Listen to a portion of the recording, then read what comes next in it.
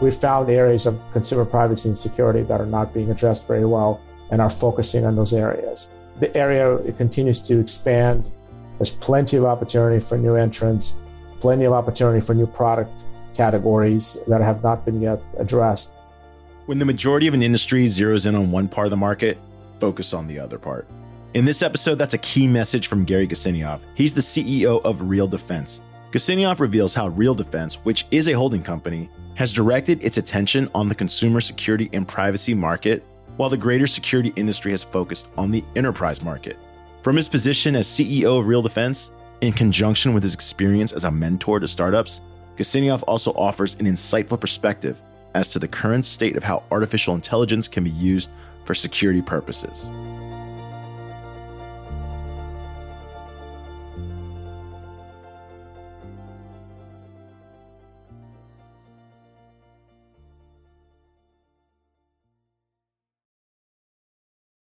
Gary, welcome to the show.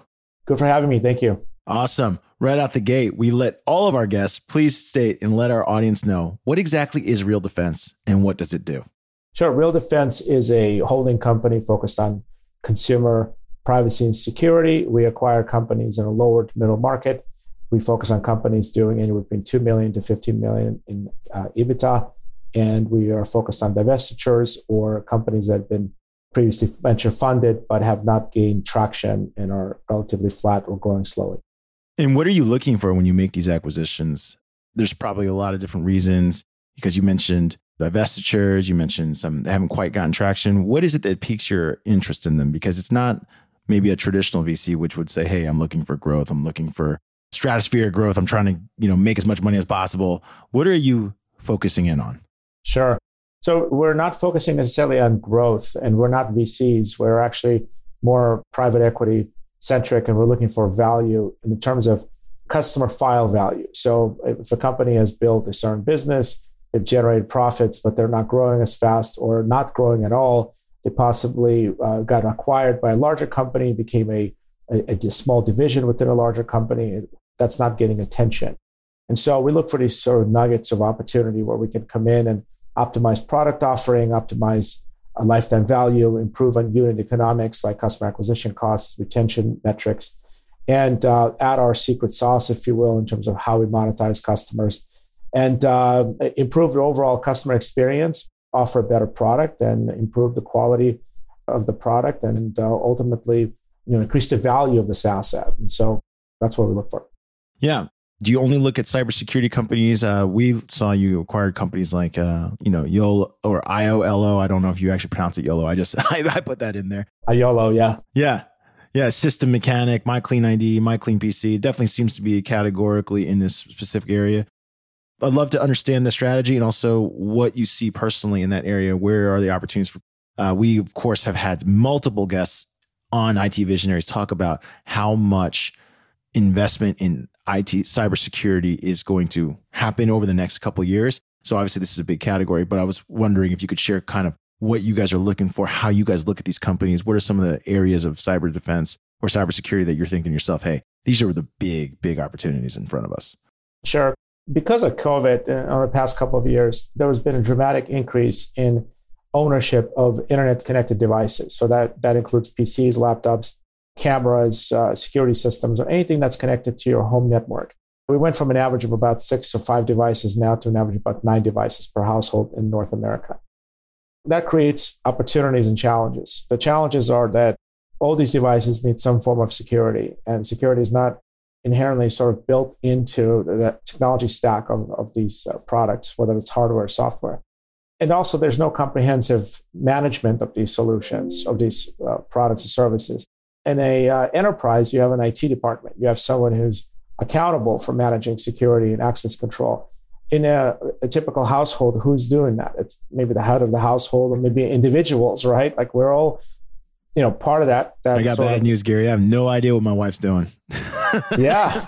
In our household, it's each person for themselves. I mean, I don't know what my son's doing. I don't know what my wife's doing. I just know what I'm doing. That's it. Right. That's right. That's scary to a certain degree. If you have someone in the household who isn't careful or forgets to do something, and suddenly the whole environment is exposed. And so And what type of security do you have? Do you have adequate blocking and tackling of viruses, or do you have privacy controls? Do you have optimization of speed within your household in terms of your internal home network and internet access? There are lots of areas of privacy and security that you need to think about. And so the paradigm of Real Defense is not to sell just software, but we also sell services. And so we bundle our products in such a way where you get access to a human being, and that human being can diagnose problems, fix them remotely, tell you what else you need, and be almost like a trusted partner. We find that to be the best sort of mix of products and services. Our consumers love it. We have a very high retention rate, high NPS scores and quality scores. And so we found that to be the model that works. It's very similar to enterprise environments where you have a bunch of endpoint security products, but then you have an IT help desk that tells you, when you're doing something wrong or manages your applications for you. And so we brought that down to a consumer level, made it affordable, and we're now scaling this paradigm that works. So what goes into the decision process in your mind where you think to yourself, hey, I see a company, but I really want to acquire a couple features and roll it into a bigger product, or I want to acquire a company and keep it as a standalone product? What goes into the decision process when you go look at these different companies? Because you've done a lot of M&A deals over the last few years. Yeah, so the goal is always to go under one brand and one umbrella, and not to create all kinds of different brands that compete with each other. But that process takes time. And so on the company level, we'll look for synergies in terms of infrastructure and marketing, automation, development, and et cetera. But on the consumer side, we'll ultimately look for parity between what consumers have bought from the previous company and what they could buy from the new products that we're going to offer to them. So for example, if we bought an antivirus company, that customer may not have had exposure to a VPN, for example, and they need a VPN. And so we want to bring a VPN to them and have them purchase it from us and become a customer of that product. And so those types of synergies are pretty obvious and they're easy to see. We also bolt on services on top of that, and we try to figure out sort of the right mix in terms of price and product offerings so that we can keep these customers for as long as possible. But it's complicated. It's not as simple as selling, for example, Netflix subscription that's platform agnostic.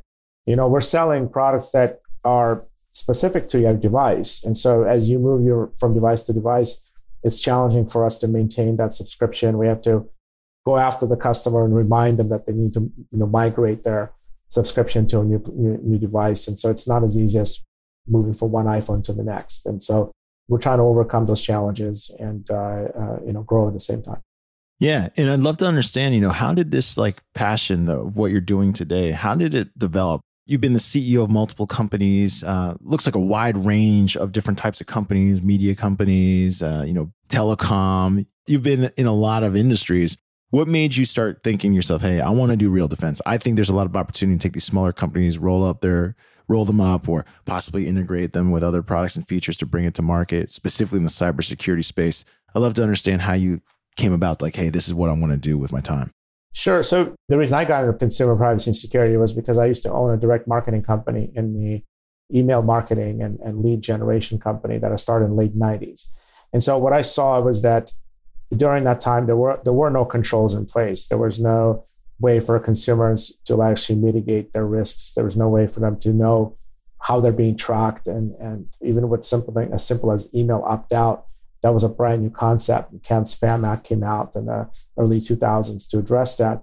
But consumers still to this day have very limited ability to control how their information is collected, how it's used. And so I thought that this would be a great space in the future. And it has become a great space in terms of from a business perspective. And so in terms of M&A and Real Defense and how we go to market, is that we look for fragmented areas of this industry where there's lots of large companies like Norton and the McAfee, and very few middle market companies and very, very few small companies. And so in order to compete in the space, you have to be properly capitalized. If you're not properly capitalized, that means you're really disservicing your customer. You have to have the right, if you're building an antivirus, for example, you have to have a really good threat research team. You have to have enough honeypots. You have to have enough data. Those are all non-trivial responsibilities for a company. And so we decided to go into areas where the competition is not as maybe sophisticated because we're not building our own antivirus, for example. We found areas of consumer privacy and security that are not being addressed very well and are focusing on those areas. And so the area continues to expand. There's plenty of opportunity for new entrants, plenty of opportunity for new product categories that have not been yet addressed. And so it's exciting and it's going to continue to grow. We have more devices. Just look at all the IoT devices connected to your home network. You can just see how there's going to be need for all of them to be part of some comprehensive security solution. And we're working towards that. You mentioned it just a moment ago, and we, of course, recognize that larger companies, of course, put a premium on cybersecurity.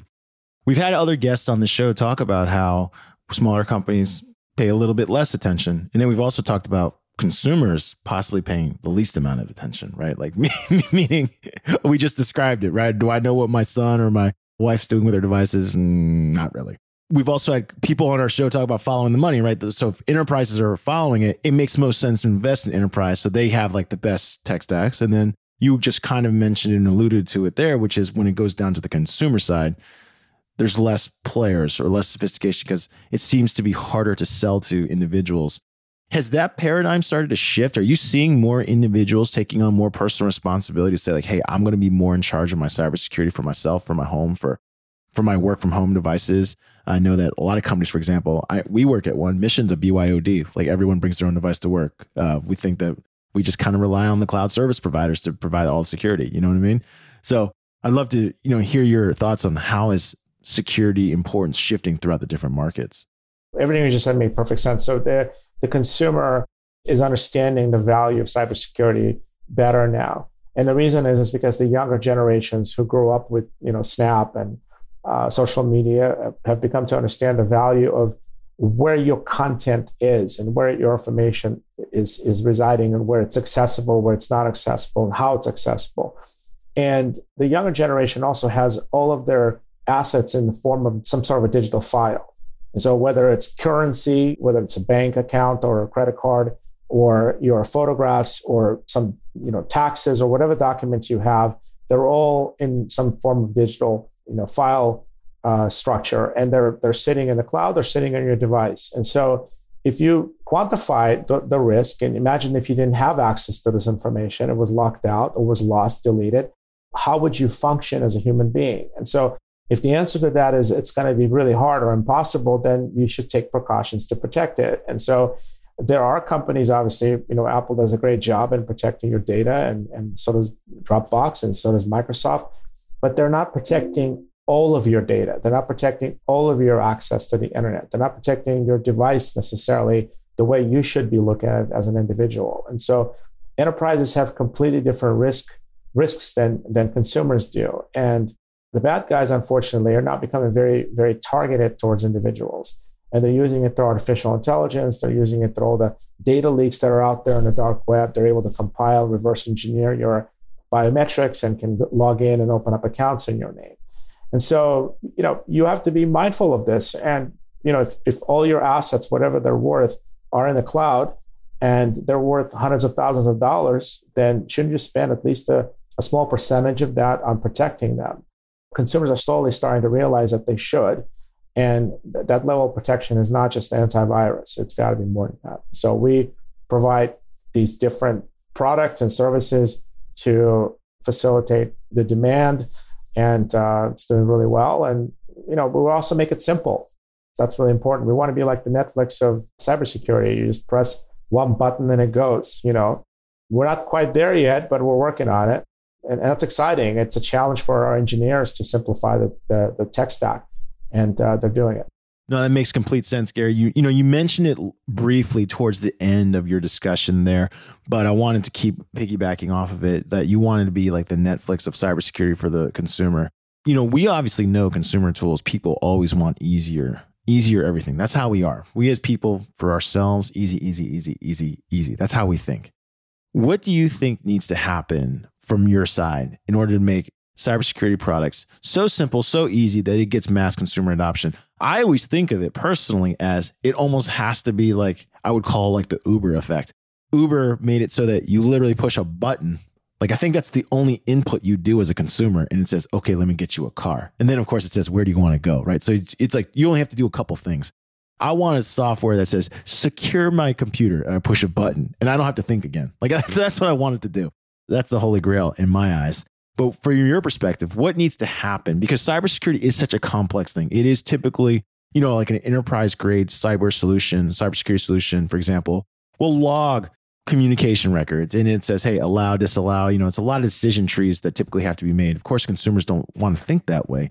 How do you think about making things super simple? Like, can you describe what making it the Netflix of cybersecurity, what that would look like for us as consumers?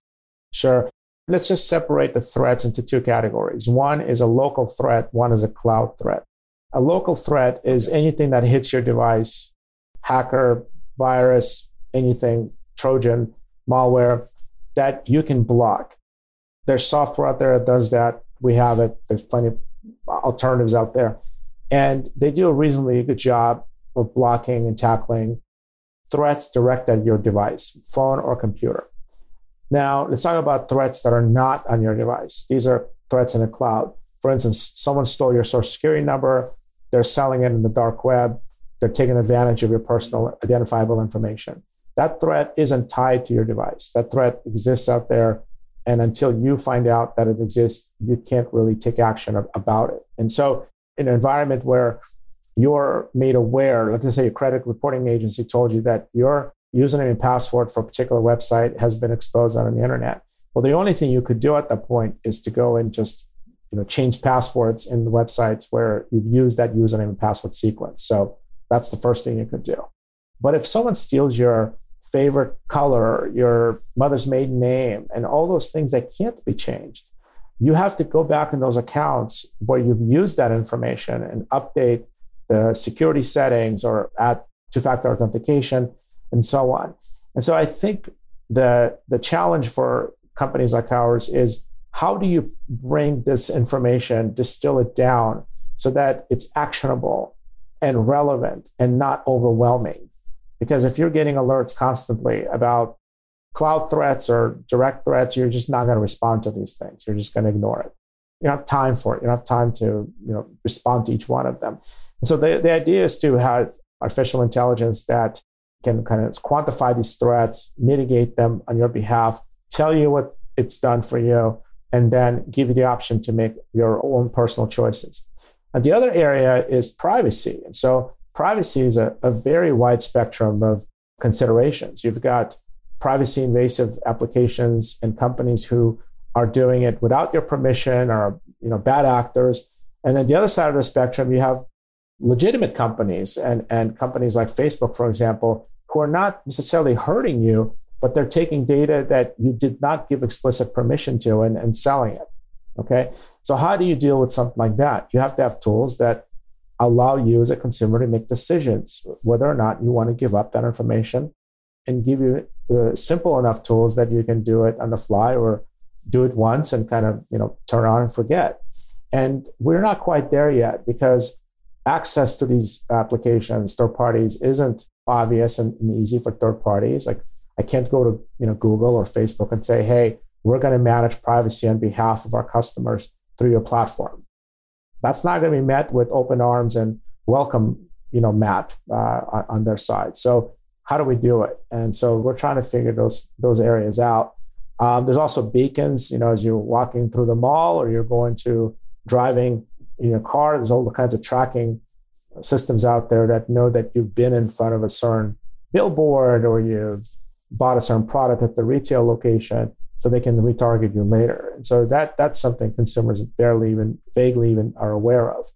We don't want to be the company that is anti-advertising, because we use advertising ourselves to market our product. That is not our goal. We're actually for it. We just want to give our customers ability to control it and hopefully even monetize it at some point, right? So why does Facebook get to monetize my data, but I don't get to monetize my data? Aren't I the one that created it in the first place, right? And so we are working towards that. We're working towards a model where everybody wins. Consumers win by controlling data, selling the data they want to sell, not sell the data they don't want to sell. the buyer of the data gets an explicit right to that information and gets to use it the way that they've promised to use it. And the bad guys are locked out because that data sync between the good guy, the advertiser, and the consumer is arbitrated through us. And we've created a virtual private environment. We've encrypted the communication stream. We made it safe for both sides. And if we can get to that point on a large scale, I think everyone's going to win, and ultimately everyone's going to be happy because it's the sort of arbitrage, if you will, of relationships.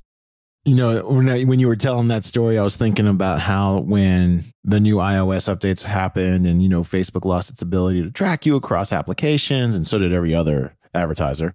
People talked about how ads became increasingly irrelevant. And so I agree with you. I think we do want more curated content. And I think we, as a whole, actually, most people don't realize that they actually don't mind advertising. They just don't want advertising that's irrelevant, right? And because for anyone who's ever been in a critical situation where they needed some services, I'll use an example. When my water heater broke, I needed water heater repair people. I needed it. Please find me, help me find you, find me. And so I agree with you. So I think it's pretty cool what we're talking about. Where is there a way for us to, in a future where we control and monetize our own needs and wants? I mean, that'd be kind of cool. I'd like to get paid for that. I think that'd be fantastic. So one of the unique things about you, Gary, and for our audience members who aren't able to check you out on Crunchbase or on LinkedIn quite yet, hopefully they go Google you up so they know who we're listening to. But you have a really unique position, I'd say, among the different guests we've had here on IT Visionaries. You're a 500 startups mentor. You're an advisor to multiple companies. If I look you up on Crunchbase, it says you're the CEO of 7. No, just one. I know Crunchbase is wrong. That's why I had to say where I saw that. But you do get a really unique perspective in that you do get to see a lot of people trying to build the future of cybersecurity. I'd love to hear some of the most exciting things you've seen coming down the pipe. And I do have a question specifically.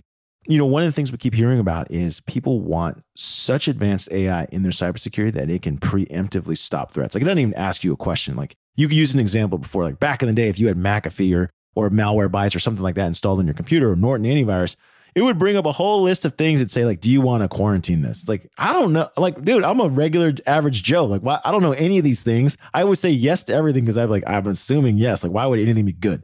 We as a people, we as a society want things done for us. And so you have a unique seat. You've seen what's coming down in the future. What are you most excited about? And is that dream coming close where AI is so smart, it can actually stop attacks preemptively? I don't have to make any decisions in the future. That would be the best. But I'd love to know what your perspective is, because you get to see so many different technologies in there and at different stages of their life cycles. Sure. One of the biggest problems in security management is file quantification and detection. So for example, if you have any kind of antivirus running in your device, oftentimes it will pop up and say, hey, do you want to quarantine this file or whatever? And the reason it's doing that is because it's not 100% sure that file is a bad file.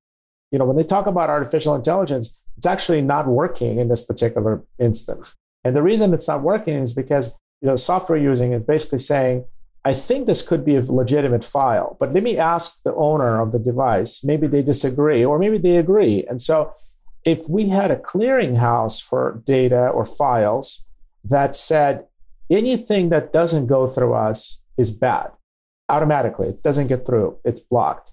And everything that goes through us and gets certified is okay.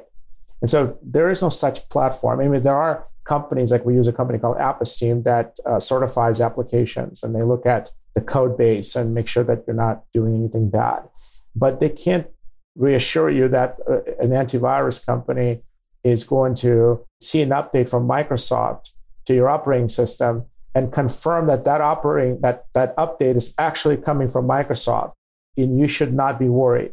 That process does not currently exist in the way that, as consumers, we would expect it to exist, where the operating system that we bought is very much in sync with all the security, protocols, and the antivirus company is not going to block its update from, hurting you somehow. And I'm being very high level. There's obviously nuances to all of this, but we're not quite there from what you just said in terms of our AI sort of looking at this holistically and saying, don't worry, all these files are fine. This one, we blocked. We'll take care of it for you. And whatever damage it caused, we repaired. The file that it encrypted, we decrypted it. It's back to normal and go on with your day. So we're not quite there yet. And these are obvious risks, right? These are the things that even artificial intelligence can at least identify. But what about, like we talked about earlier, cloud threats and threats that are not on your device? And so it's lots of, there's lots of work to do. And also the internet as a whole is not a protected environment. No one knows who you are. The internet doesn't know who Joe is. They don't know whether Joe has a protected device and whether or not he's a real human being. There's none of that confirmation that takes place. And that's why we have these problems. And so security is an afterthought when it comes to development of any applications, whether it's hardware or software. It's not a first thing that developers think about. They don't think of it from that standpoint because that kind of redirects them from their big idea and bounds them to think differently. And so we have a lot of work to do, and that's why we sell our products and services in a bundle. We think that you still need a human interaction. You got to talk to someone. If you don't know what to do, you call someone and they'll help you remotely or chat with you online. Software just hasn't caught up yet. Yeah. And what are you most excited about when you see these young companies, startup engineers working on things? What are you most excited about? What are some of the things that are coming down the pike that you're like, wow, this is really going to change cybersecurity? Well, from a consumer side, there isn't a lot of innovation happening in the cybersecurity space, very little. On the enterprise side, where the risks are greater, there's quite a bit of innovation and a lot more acquisition activity. On the consumer side, it's an afterthought and it's almost like a derivative of enterprise. Once enterprises sort of figure out the right model, it sometimes just trickles down to the consumer. We're focused on privacy management. That to us is the area that's the most interesting. It's the least addressed in terms of product market fit. There are a lot of opportunities. There's a lot of ways for consumers to win in terms of monetization of their data. There are lots of ways for advertisers to benefit and good actors to benefit from having a comprehensive privacy solution. It's global. There's no, everyone's now connected to the internet. Everyone's using social media. There's no reason why someone in like the poorest and the wealthiest part of the world could not be part of the same platform. And so we're pretty excited about that. That is awesome. Well, Gary, I want to say thank you for joining us today on IT Visionaries. But before you go, it is time for the lightning round. The lightning round is brought to us by Salesforce Platform, the #1 cloud platform for digital transformation of every experience. Gary, this is where we ask you questions outside of the world of work so our audience can get to know you a little better. Are you ready? Go for it. All right.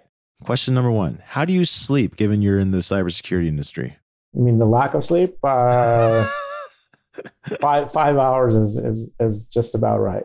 5-6 hours. Yeah. That is not a lot of sleep. When you look to cut loose and think about something else, what do you like to do? Lots of things. So I ski, I play tennis, and I DJ. So those 2-3 things. You DJ. What kind of music do you mix? Deep house. Deep house? Are you a dancer? I'm not a dancer. Can't dance. DJs don't dance. Well, they get it pumping. They get it pumping. No, not can't do that. When you ski, what level of skiing are you at? Are you a black diamond skier? Like, I'll tell you, I'm a green. I don't even blues. I'm like, eh. I am probably in the upper spectrum of blue, but not in the double diamonds. I just don't want to break anything. I've tried it. I just, no, not for me. There you go, man. Fun fact, the CEO of Mission, Stephanie Postles, her sister and her now husband had a dual bachelor party. They took me snowboarding and they encouraged me to go down a black diamond. I want you to know I fell down the mountain. I have fallen down a mountain. I did not actually snowboard down it. So and I did break a rib. So I respect the game, Gary. I'm into my 40s myself. I just don't want to be breaking things.